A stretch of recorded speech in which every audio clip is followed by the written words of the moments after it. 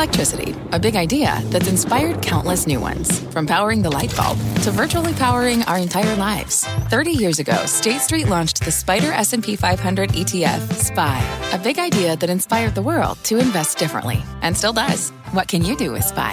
Before investing, consider the fund's investment objectives, risks, charges, and expenses. Visit ssga.com for a prospectus containing this and other information. Read it carefully before investing. SPY is subject to risks similar to those of stocks. All ETFs are subject to risk, including possible loss of principal. Alps Distributors, Inc. Distributor. Stocks are stuck in a range today as earnings, data, and the Fed remain in focus. The most important hour of trading starts now. Welcome, everyone, to Closing Bell. I'm Sarah Eisen. Take a look at where we stand in the market. Dow is the only one that's down, and really it's unchanged. The S&P 500 up. It's a turnaround from where we started this morning. Higher now, about 0.2%. Energy, technology, and utilities are your best performing sector. The ones that aren't doing so hot today, the defensive groups like real estate and healthcare. Financials are also in the red, and so is consumer discretionary. Nasdaq's up 0.25 percentage point. The chip stocks are doing well. Cisco also strong off the back of earnings. But here's our chart of the day. It's Bed Bath & Beyond, pulling back sharply from its meme-driven rally after influential investor Ryan Cohen revealing his intention to sell his stake. Much more discussion about that in just a moment. Also ahead on the show today, former Disney executive and former TikTok CEO Kevin Mayer will join us in what has been a very busy week of news surrounding streaming. We'll get his thoughts on strategies from Disney, Netflix, Amazon, and others. Plus, we'll talk to the CEO of Suntory, the parent company of Jim Beam and Maker's Mark, many other favorite brands, for his read on the high-end consumer. That stock is up 5% this year, easily outperforming the broader market. But let's kick things off with today's market dashboard. Our senior markets commentator, Mike Santoli, here as always with more. What are you watching? Sector leadership? Sector leadership for sure, and also the fact that the market's able to hover here. We've been sort of on a short-term basis, a bit overbought after that big rally off the June lows.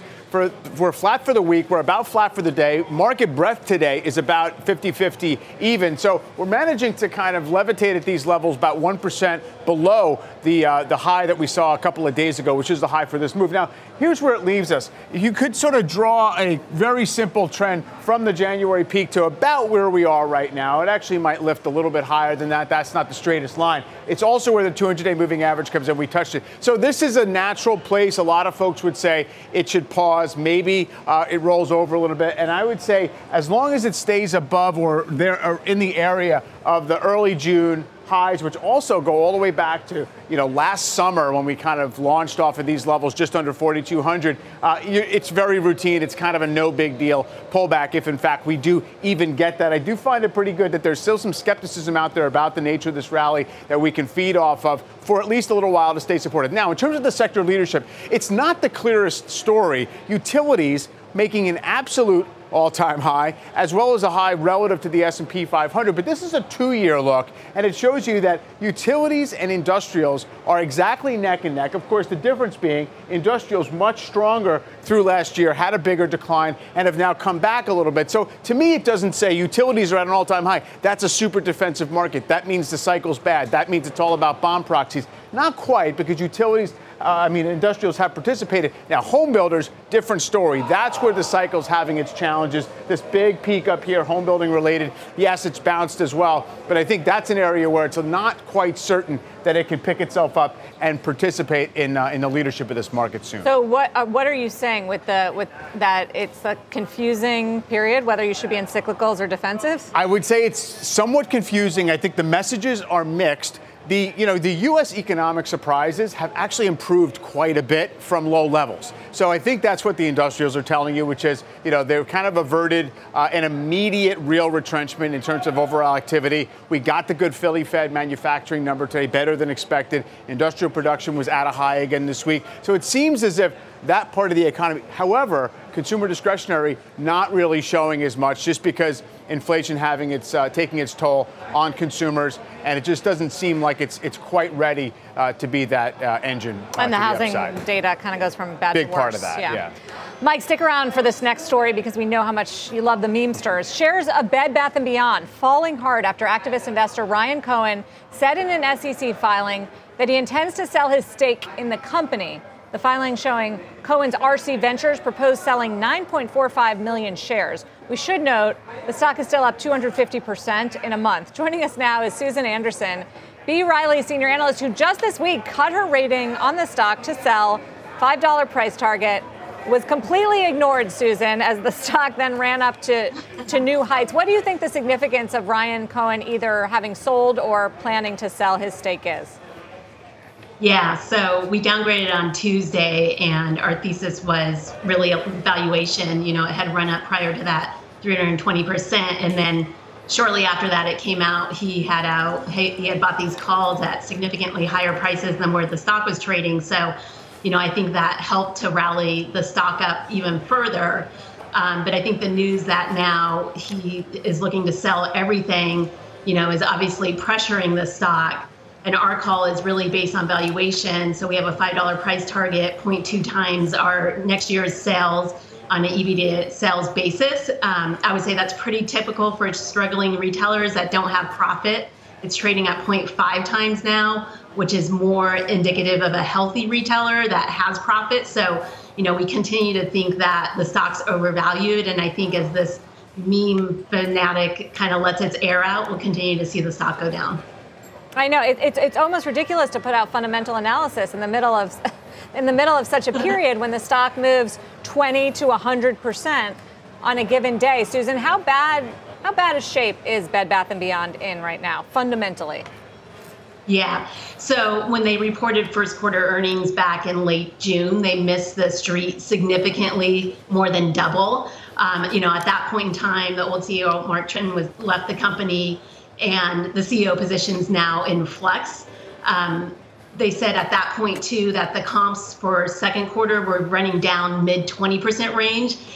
They also said at that point they expect those comps to improve in the back half, which we don't see that happening. We have not seen any indication that they have improved. Actually, we've heard from Target and Walmart. They have been able to clear through a lot of that excess home merchandise. So I don't think that's helping them at all. They do have, liquidity. So we estimated at the end of the first quarter, they had about $900 million in liquidity, but they're really going to need to stop that cash burn at some point soon. Otherwise, that could run out pretty quick.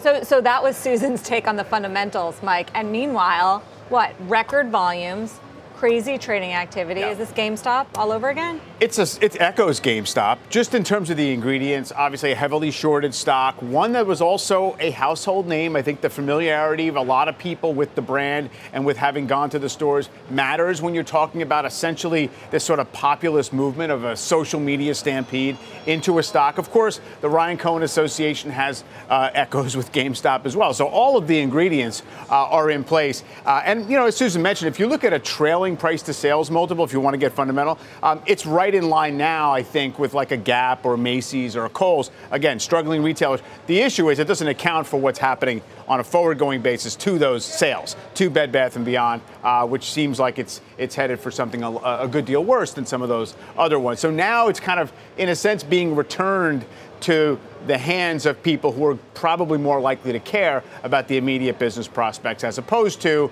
are we going to have, this big options-driven melt up to the upside just because somebody seems to own some? No, but it's still three times as high as Susan's price target. So Susan, Are you in touch with the company? The other thing that sort of reminds me of GameStop is we haven't really heard anything from the company. They're not issuing new shares as of yet, something that Cramer's been urging them to do, to take advantage of this financial lifeline they've been given. They have a brand new CEO. Yeah. How are they reacting to all of this? We actually talk about that in our note, too.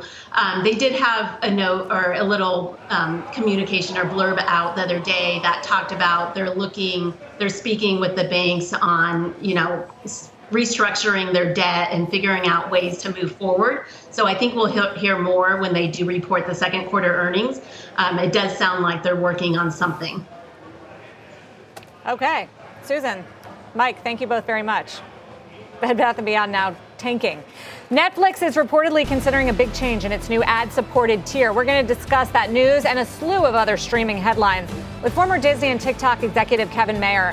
Next, you're watching Closing Bell on CNBC. The Dow is down 11 points. S&P 500 and the NASDAQ, though, in positive territory. S&P is up 0.25%. It's being led by energy, though information technology also strong. We'll be right back. people today can spend half their lives over 50. So it's good to be financially ready for what's important to you as you get older, like a family vacation. Or starting your dream business. Welcome to Connie's Coffee. How may I help you? AARP's trusted financial tools can help you plan for whatever your future holds. That's why the younger you are, the more you need AARP. Start planning today at aarp.org/moneytools. What does it mean to be rich? Maybe it's less about reaching a magic number and more about discovering the magic in life. At Edward Jones, our dedicated financial advisors are the people you can count on for financial strategies that help support a life you love. Because the key to being rich is knowing what counts. Learn more about our comprehensive approach to planning at edwardjones.com/findyourrich. Edward Jones, member SIPC.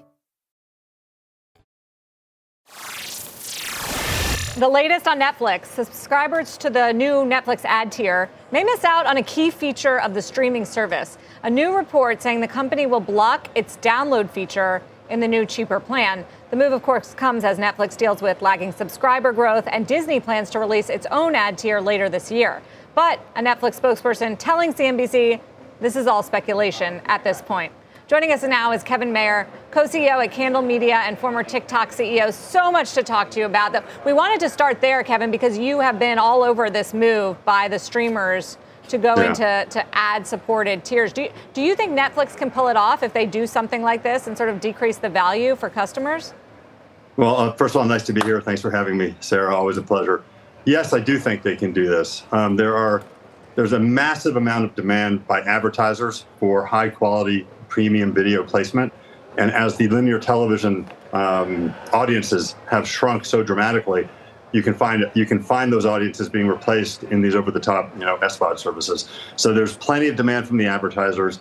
There are consumers who I think will feel well served by having a lower price point option if they're willing to put up with advertisements. I think it works for consumers as a choice. It works for advertisers. The tailwinds are there from a business perspective, massive secular tailwinds. I think it's a great move, and I'm sure they can pull it off. And can they pull it off and become profitable? It's really been a whole rethink by Wall Street about whether streamers can do this profitably. I think the streaming business is inherently profitable. The pricing has come up.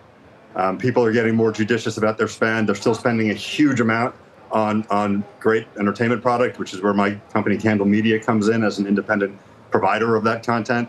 They're still spending a lot, but I think the growth in that spending has mitigated to some degree. And there's a renewed emphasis from Wall Street, not just on the top line subscriber number, but of course on the bottom line. I think that's healthy, and I think it will serve everyone's interests. And I do think fundamentally streaming is a profitable business. There is no reason that this shouldn't provide very stable and ongoing returns to the successful players. So does Disney just have to, hike another four times? I've already said that for my kids, I would pay a really high amount of money for Disney Plus, given their addiction to some of these movies. Is that how it's going to go? Well, look, there's no if. It's not. You don't have infinite pricing power. Look at what happened to Netflix before their last earnings call. They had a substantial price increase. I believe that the number of disconnects and the churn from that price increase surprised Netflix. I do think that, for instance, with Disney Plus, this is a big price move. Adding $3 to a $7.99 base price is very substantial. The graphic there says a 38% increase. I think you'll see some fallout from these price increases.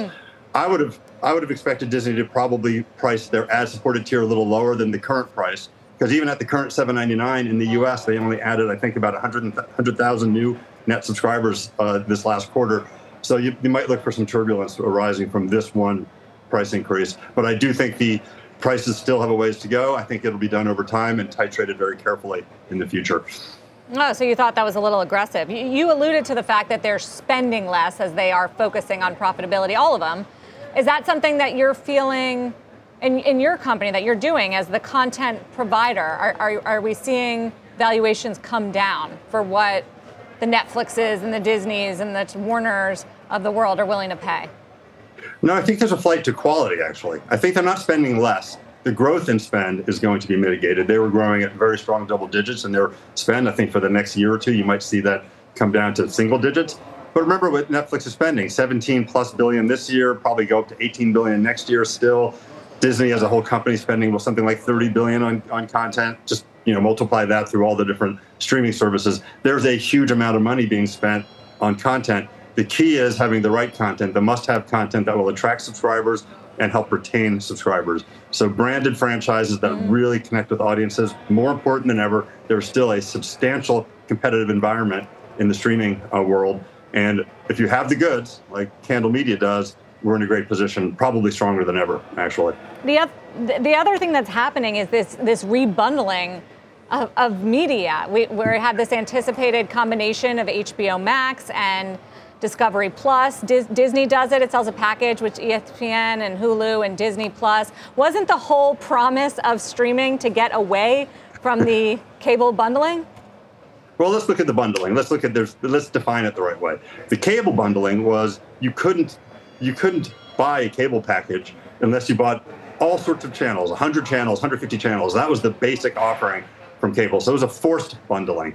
And there were a lot of people paying for sports that didn't like sports, people paying for certain types of entertainment that didn't like that. So there was this cross-subsidization across a very substantial subscriber base.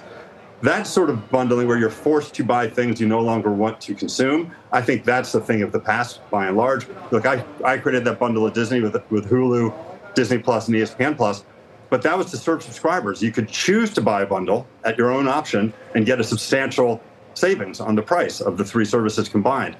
That sort of bundling serves consumers and it serves the providers as well. Forced bundling, where you must buy certain things to gain entry into a package, I think by and large that's dramatically reduced, and now it's up to the consumers to choose to bundle what they want to bundle. And I think that's a positive. So it's not a rebundle. You reject my term of the rebundling. Well, it's not a forced rebundling. You don't have to buy a bunch of products. You can, if it's convenient for you and the right marketing products are in place. And so if the price is lower to buy a bundle, it works for both parties. It works for the providers. They get more subscribers and more certainty. And it works for the consumer. They get a lower price. So this type of bundling is actually a win-win for people. Got it. I'm wondering, Kevin, what you make of Dan Loeb re-entering the Disney stock and calling for some specific actions from CEO Bob Chapek, including spinning off ESPN. Do you think that Disney would ever do that, and should they? Look, Dan Loeb is a very smart guy. I don't know him that well, but I do know him.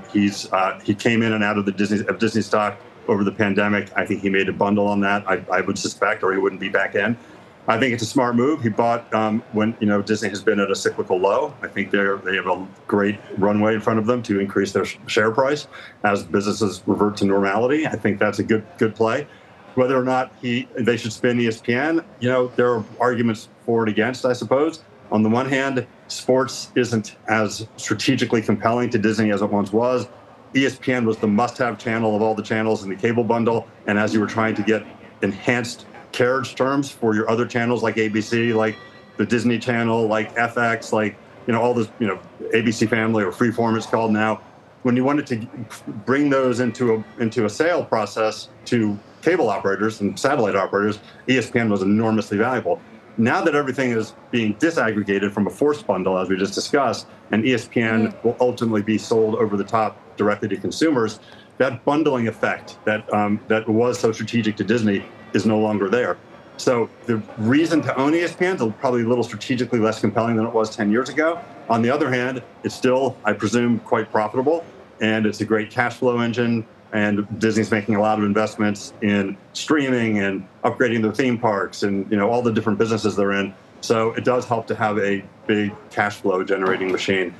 You can go either way. This will come down to the judgment of the Disney management team, which they're very smart about this stuff and very disciplined. So it will be interesting to see what happens. The other proposal on the table there from Loeb was to take control of Hulu, and probably better than anyone the complexities of that option for Disney to buy the remaining option of Hulu from our parent company, Comcast. What do you think happens here? Well, there is I actually negotiated that deal too. One of the last things I did at Disney was negotiating that deal with our friends over at Comcast. And look, I think it's set up. There'll be a purchase of Disney of the rest of it in 18 months, no matter what, because there's a put call. That means that Comcast has the right to make Disney buy their share, and Disney has the right to call the share. It's going to happen. So that's happening in 18 months. What Dan said, I think if I read his letter correctly, was that he thinks it should happen sooner than that, as soon as possible, actually. Look, I think it makes a lot of sense. I always thought Hulu was a very strategic asset for Disney alongside Disney Plus, which has a very pure mission. Hulu has a pure mission. ESPN Plus, it has its own pure mission. I think that it's nice to have those three services. It's interesting. It's a tough call. It sounds like you're in favor. And finally, Kevin, your other previous job, CEO of TikTok. Wanted to ask you about that because in the news every day, and the latest the Wall Street Journal is reporting is that Amazon is testing out a TikTok-like feature for people to make videos in their streams of their shopping habits. And Meta's chasing Facebook, and Alphabet is chasing TikTok, and so is Alphabet. Do you think any of them will give TikTok a run for their money? Everybody wants the kind of growth and the demographic of TikTok. I think, it's interesting. Obviously, TikTok is a cultural phenomenon. Its product victory is beyond argument. They have an incredible product based on artificial intelligence and an ease and simplicity of creating decent quality videos from that consumers can create. And as a feedback loop, that's a very, very powerful product. So of course, given the cultural affinity that it's been able to establish, of course everyone wants to copy them. I don't think copying a vertical scroll short form feature is enough, though. You need to have the network effect of having a billion users on it. The users are also the content creators. So that whole universe of content creation feeding back to audience and that positivity and that flywheel is just hard to recreate. So I understand everyone's desire to do so. I think that some folks like Instagram probably in a little better position to do it because they already have that audience flow and they have a way to actually promote these videos and deliver them and make money off of them. Entrants like Amazon or others trying to do it, I think is going to be difficult. And if they're after trying to recreate the TikTok ecosystem, good luck. I just don't see it happening. Kevin Mayer, thank you very much. We could go on all day. We'll have you back on soon. Thank you. Appreciate it. Thank you. Always a pleasure. Thanks. Candle Media, former TikTok and Disney exec. Still ahead. What big earnings you have. Shares of chip company Wolfspeed are sprinting higher today on the back of quarterly results. We'll talk to an analyst who just upgraded the stock and raised his target.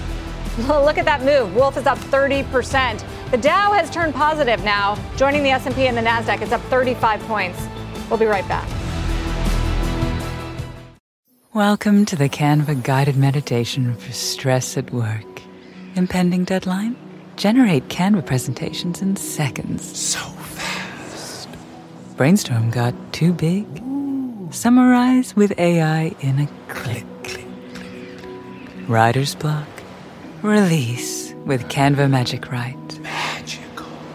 Stress less and save time at canva.com. Designed for work. Check out today's stealth movers. It's a double today. Mattel and Hasbro, competitors. Bank of America initiating coverage of Mattel with a buy rating because the toy maker has completed its turnaround and is now in growth mode, it says. Bank of America also reinstating coverage of Hasbro with a buy rating because the company has one of its best ever content lineups, including new Marvel, Star Wars, and Dungeons & Dragons products, according to analysts. Both stocks higher today.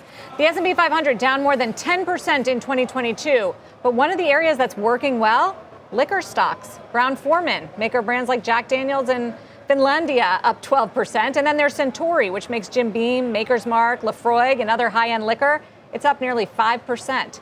The industry is dealing with headwinds like the rest of the economy, and some customers are beginning to trade down to cheaper options, according to some of these companies. The CEO of Suntory, Tak Ninami, joins us now. Suntory reported first half earnings last week, and revenue is up over 15% from the year. Tak, it's great to have you. Talk about what is driving the strength right now in this increasingly uncertain global growth environment.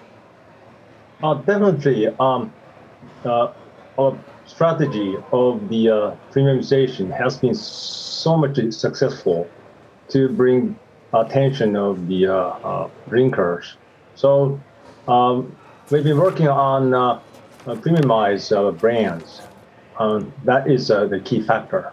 Even though the headwind is ahead and we are on the way as well.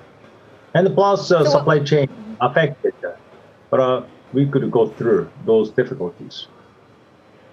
I want to talk about both of those things, but to your strategy around premiumization, what are you seeing right now from the consumer as far as trading down to brands that are less expensive? How much is it happening and where? I think consumers are still wanting to enjoy the premium brands. Even they do not buy luxury and big stuff. So I think the tendency has been staying around. And plus, we've been increasing the quality, and we put investment to the distilleries in Kentucky, as well as UK. That is, I think, appealing point for consumers. They got to know the improved quality.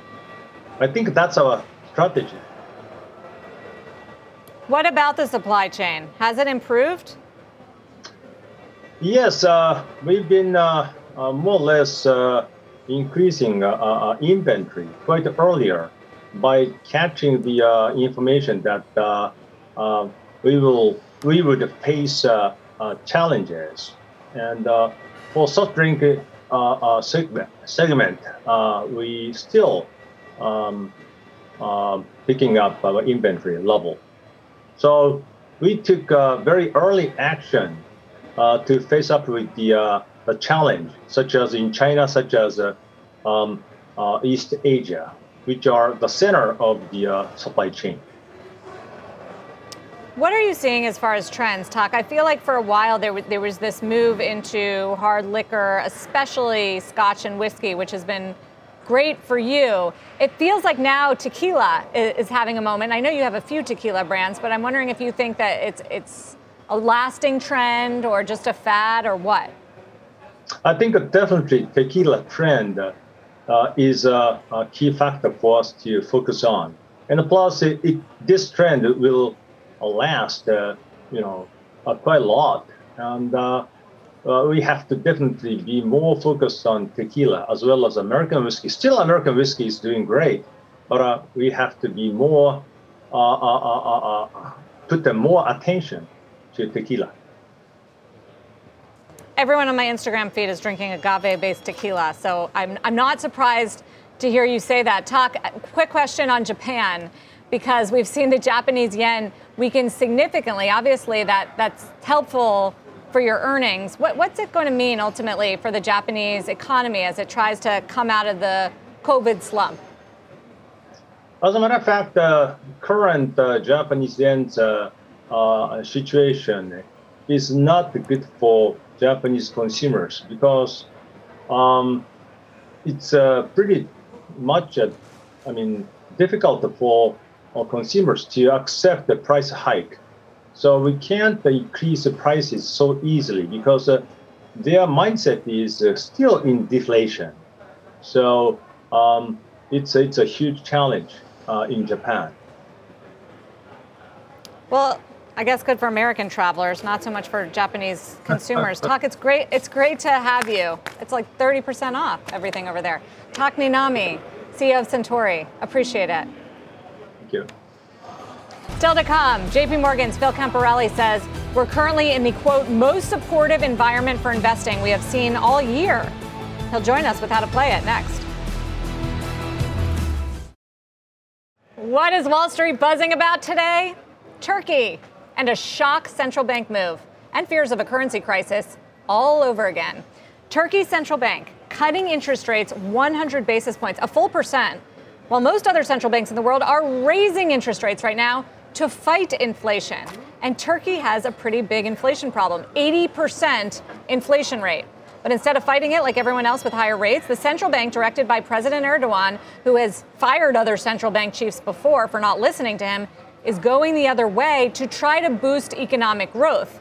The problem? They're wrecking their currency, which is making the Turkish people poorer. The lira is at a record low. It's a similar playbook as last year, and it raises the odds of a default. It's not the most interconnected economy, especially for the U.S., but once emerging markets do fall, it can often lead to a domino effect and can exacerbate the global growth issues.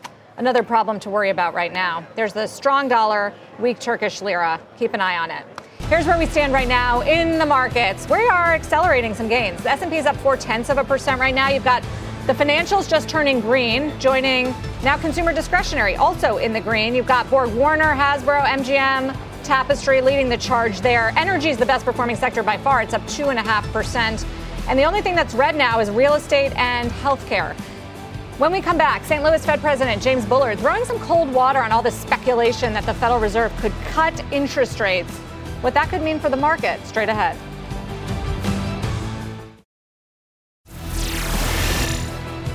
Talk about a howling success. Look at shares of Wolfspeed. They're soaring 30% on strong quarterly results and guidance. Up next, an analyst who just hiked his price target on the chip maker. That story plus Cisco climbing higher and whether market speculation over rate cuts is premature when we take you inside the market zone. Dow's up 54 points. We are gaining ground here in this final hour. We'll be right back.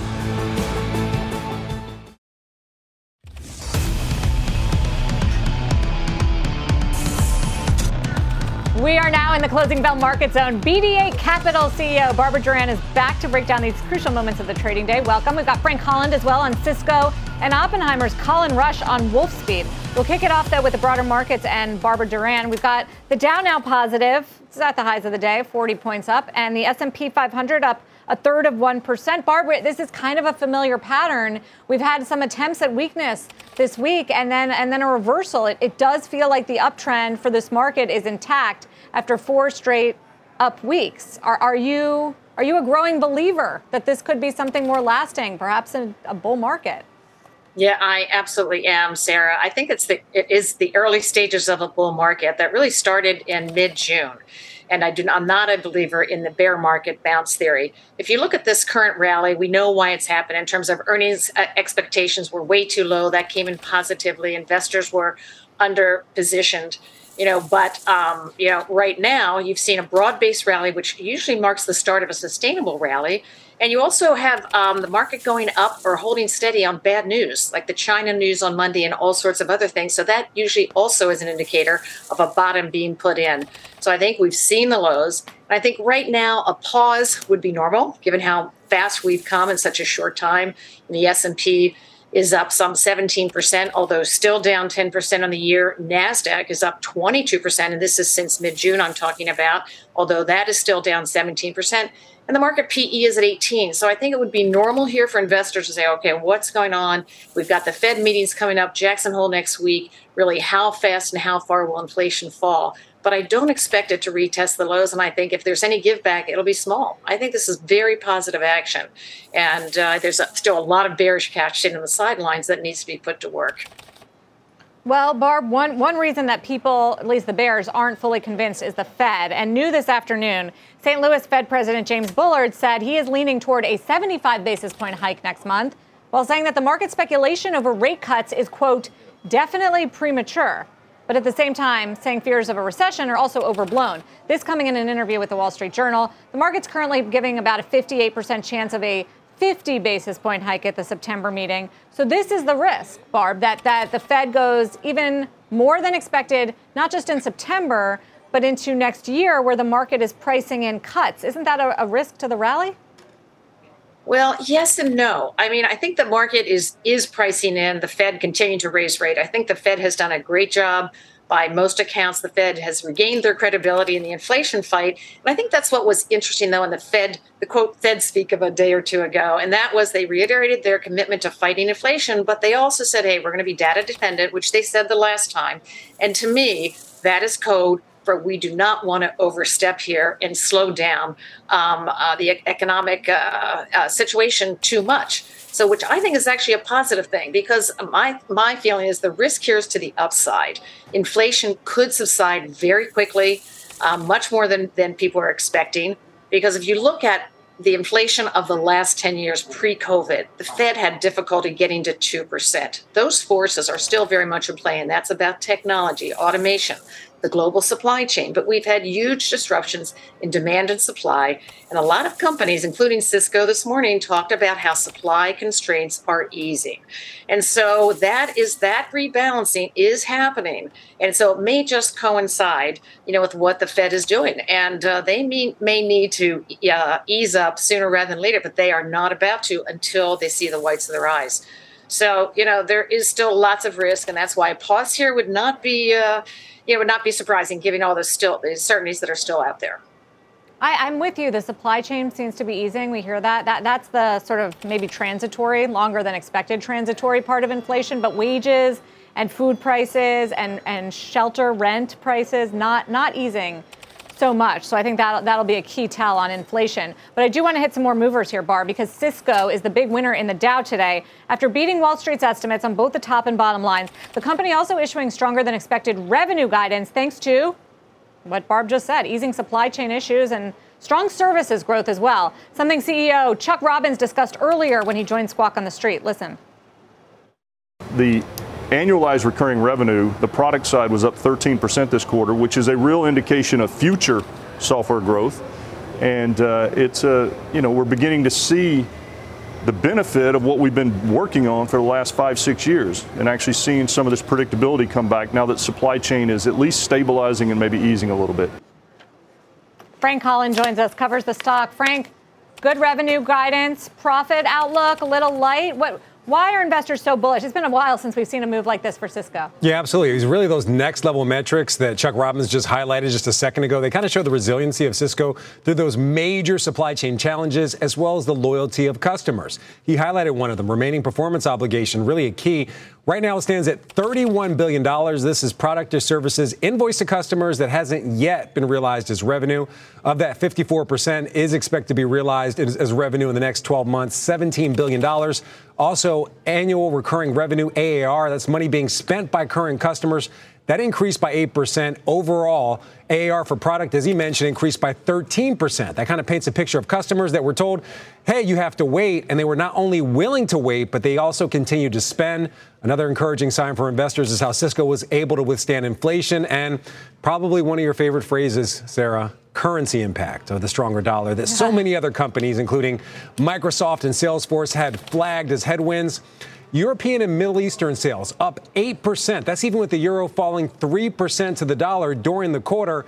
U.S. and Asia sales down slightly. But remember, they were also wrestling with inflation concerns, higher wages, and a lot of other factors that could have influenced tech spending. Yeah, no, I think it was the bullish demand. Robbins really sounded like there was no slowdown when he was talking this morning about U.S. and Europe and Asia. Frank Holland, thank you very much. Thank you. Check out shares of Wolfspeed. It's a developer of semiconductors. It's adding nearly 30% in today's session after reporting Q4 results. Wolfspeed lost 2 cents a share, better than the 10-cent loss that analysts were looking for. Revenue also came in ahead of estimates, improving margins and validation of its growth story, part of what is empowering this move higher. Joining us is Colin Rusch, Oppenheimer senior analyst. He's got a buy on the stock, raised the price target to $120 this morning. Why is this coming as such a surprise, Colin, what the company reported?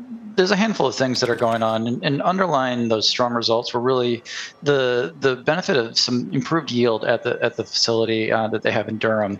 And silicon carbide is a material that it's very difficult to deal with, notoriously difficult. Wolfspeed has about 60% share on the material side, and moving that through into actual semiconductors can be really challenging. So what we heard last night was, one, accelerating demand and migration from silicon to silicon carbide-based power electronics and semiconductors.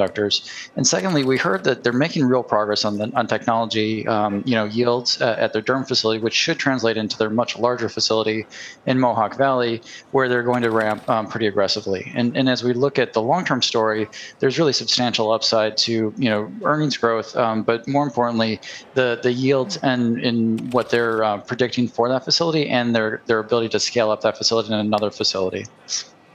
So for those of us that aren't quite as well versed in silicon carbide, Colin, what is it, a play on EVs? Yeah, that's about 75% of the new bookings or the new design-ins that they had. But just to put this in context, silicon carbide versus silicon can add about 15 to 20% range to any EV in the inverter. It's a really substantial efficiency measure for these vehicles. And so when you think about the amount of silicon carbide that ends up in a vehicle, which is in the hundreds of dollars, and getting that extra range out of the battery and the rest of the material, it's a tremendous lever for all of the EV makers. Raising the price target today to 120 from 105. Colin, thank you for joining us for your quick take on Wolfspeed. Colin Rusch. We'll get back to the broader market because our next guest says we are currently in the most supportive environment for investing that we've seen all year. Joining us, Phil Camparelli from JP Morgan Asset Management. You say that now, Phil, after the S&P's already run 17% from the lows? Yeah, Sarah, I love the nickname. Thank you for that. I appreciate it. So when I say that on behalf of multi-asset investing and kind of a balanced approach. But one of the things that has really changed, Sarah, since the last time we spoke, has been the dramatic fall in gas prices. And what that does is it breaks the feedback loop between high gas prices, high headline inflation, a Fed that's chasing inflation, high interest rates, and poor sentiment. That's getting broken now. Okay, the gas prices stopped rising on June 14th. Lo and behold, Sarah, that was the last time. That was when rates stopped rising at the same time. Because of that, we have closed our underweight to stocks. Now we're stopping short of saying go overweight stocks because there still is some sort of shoe to drop on earnings and margins, which we're thinking about. However, on the fixed income side, really compelling. And Yogi Berra, one of my favorite Yankees, had a lot of Yogiisms. If he was talking about the fixed income markets, he'd be saying, just because the Fed's raising rates doesn't mean rates need to rise. The Fed has moved 75 basis points, 2 meetings in a row, and 10-year Treasury rates are 50 basis points lower, not higher. And when you get fixed income to become a ballast back and a defensive part of your portfolio again, and a diversifier, I think that improves sentiment for taking risk. The other piece here are volatility, right? So the VIX and the MOVE index, so the VIX is equity interest rate volatility, and the MOVE index have both moved lower. That is, of course, going to help sentiment. And Sarah, disinflation feels a lot better than inflation. So we've closed our underweight to stocks. We're neutral equities in the portfolio, and fixed income makes a lot more sense for us right now. Barb, he's speaking your language. You're not kidding. I was saying music to my ears, and I'm going to repeat that Yogi Berra quote. It's really good. But he's right. You know, you saw gas prices coming down. That's a big part of inflation, CPI. You saw the housing starts number yesterday.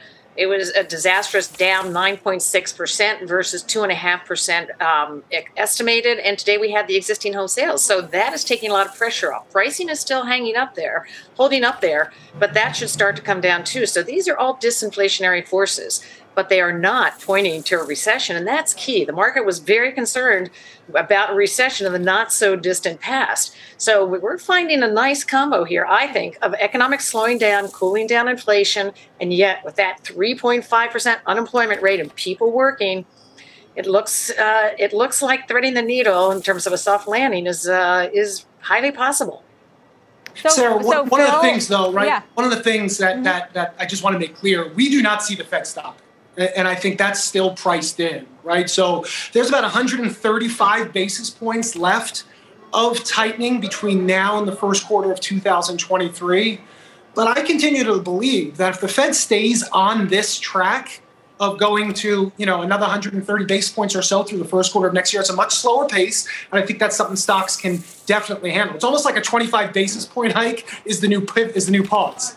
And I think stocks would certainly appreciate it. Really, really quickly, Phil, what's the leadership? Is it defensive stocks or is it cyclicals or is it tech? Yeah, if growth is scarce, because we're not talking about a gangbuster growth story. If growth is scarce, growth stocks in the S&P 500 make a lot more sense to us than what happened earlier this year when we were rotating into value away from growth. Barb, growth stocks? Totally agree. And yes, and for the same reasons in terms of economic growth, but stick to high quality cash flow growers and so on. But I totally agree with Phil. All right. You guys are simpatico. Phil Camparelli, thank you very much. Barbara Duran, it's great to see you as well. Thanks for joining for the Market Zone. As we head into the close with a minute left of trading, you've got all four major averages higher, and the S&P 500 has gone back into positive territory for the week. It's pretty much unchanged. So tomorrow will be the determining factor, but we could be looking at our fifth week in a row higher for stocks if we continue on this trend. The NASDAQ, it's lost a bit of steam here in the last few moments. As you can see, so did the S&P 500, but still positive. The Dow actually just turned negative. As far as what's working and powering us higher, it's energy today. 2.5% move higher for that sector off higher oil prices. WTI is back over 90. Technology is also strong today, and you can thank the semiconductors. On Semi, up 7%. Cisco also, as Frank Holland brought us, up almost 6%. That's a big move higher as well. So it's not actually the mega caps leading as we have seen. It's some of the other tech players. What's not working? Real estate, healthcare, communication services, and consumer discretionary just ticking into the red. It does look like we are going to go out with a positive close, though, for all four major averages. The Russell 2000 actually leads. Small caps up 0.6. That's it for me on Closing Bell. People today can spend half their lives over 50. So it's good to be financially ready for what's important to you as you get older, like a family vacation. Or starting your dream business. Welcome to Connie's Coffee. How may I help you? AARP's trusted financial tools can help you plan for whatever your future holds. That's why the younger you are, the more you need AARP. Start planning today at aarp.org/moneytools.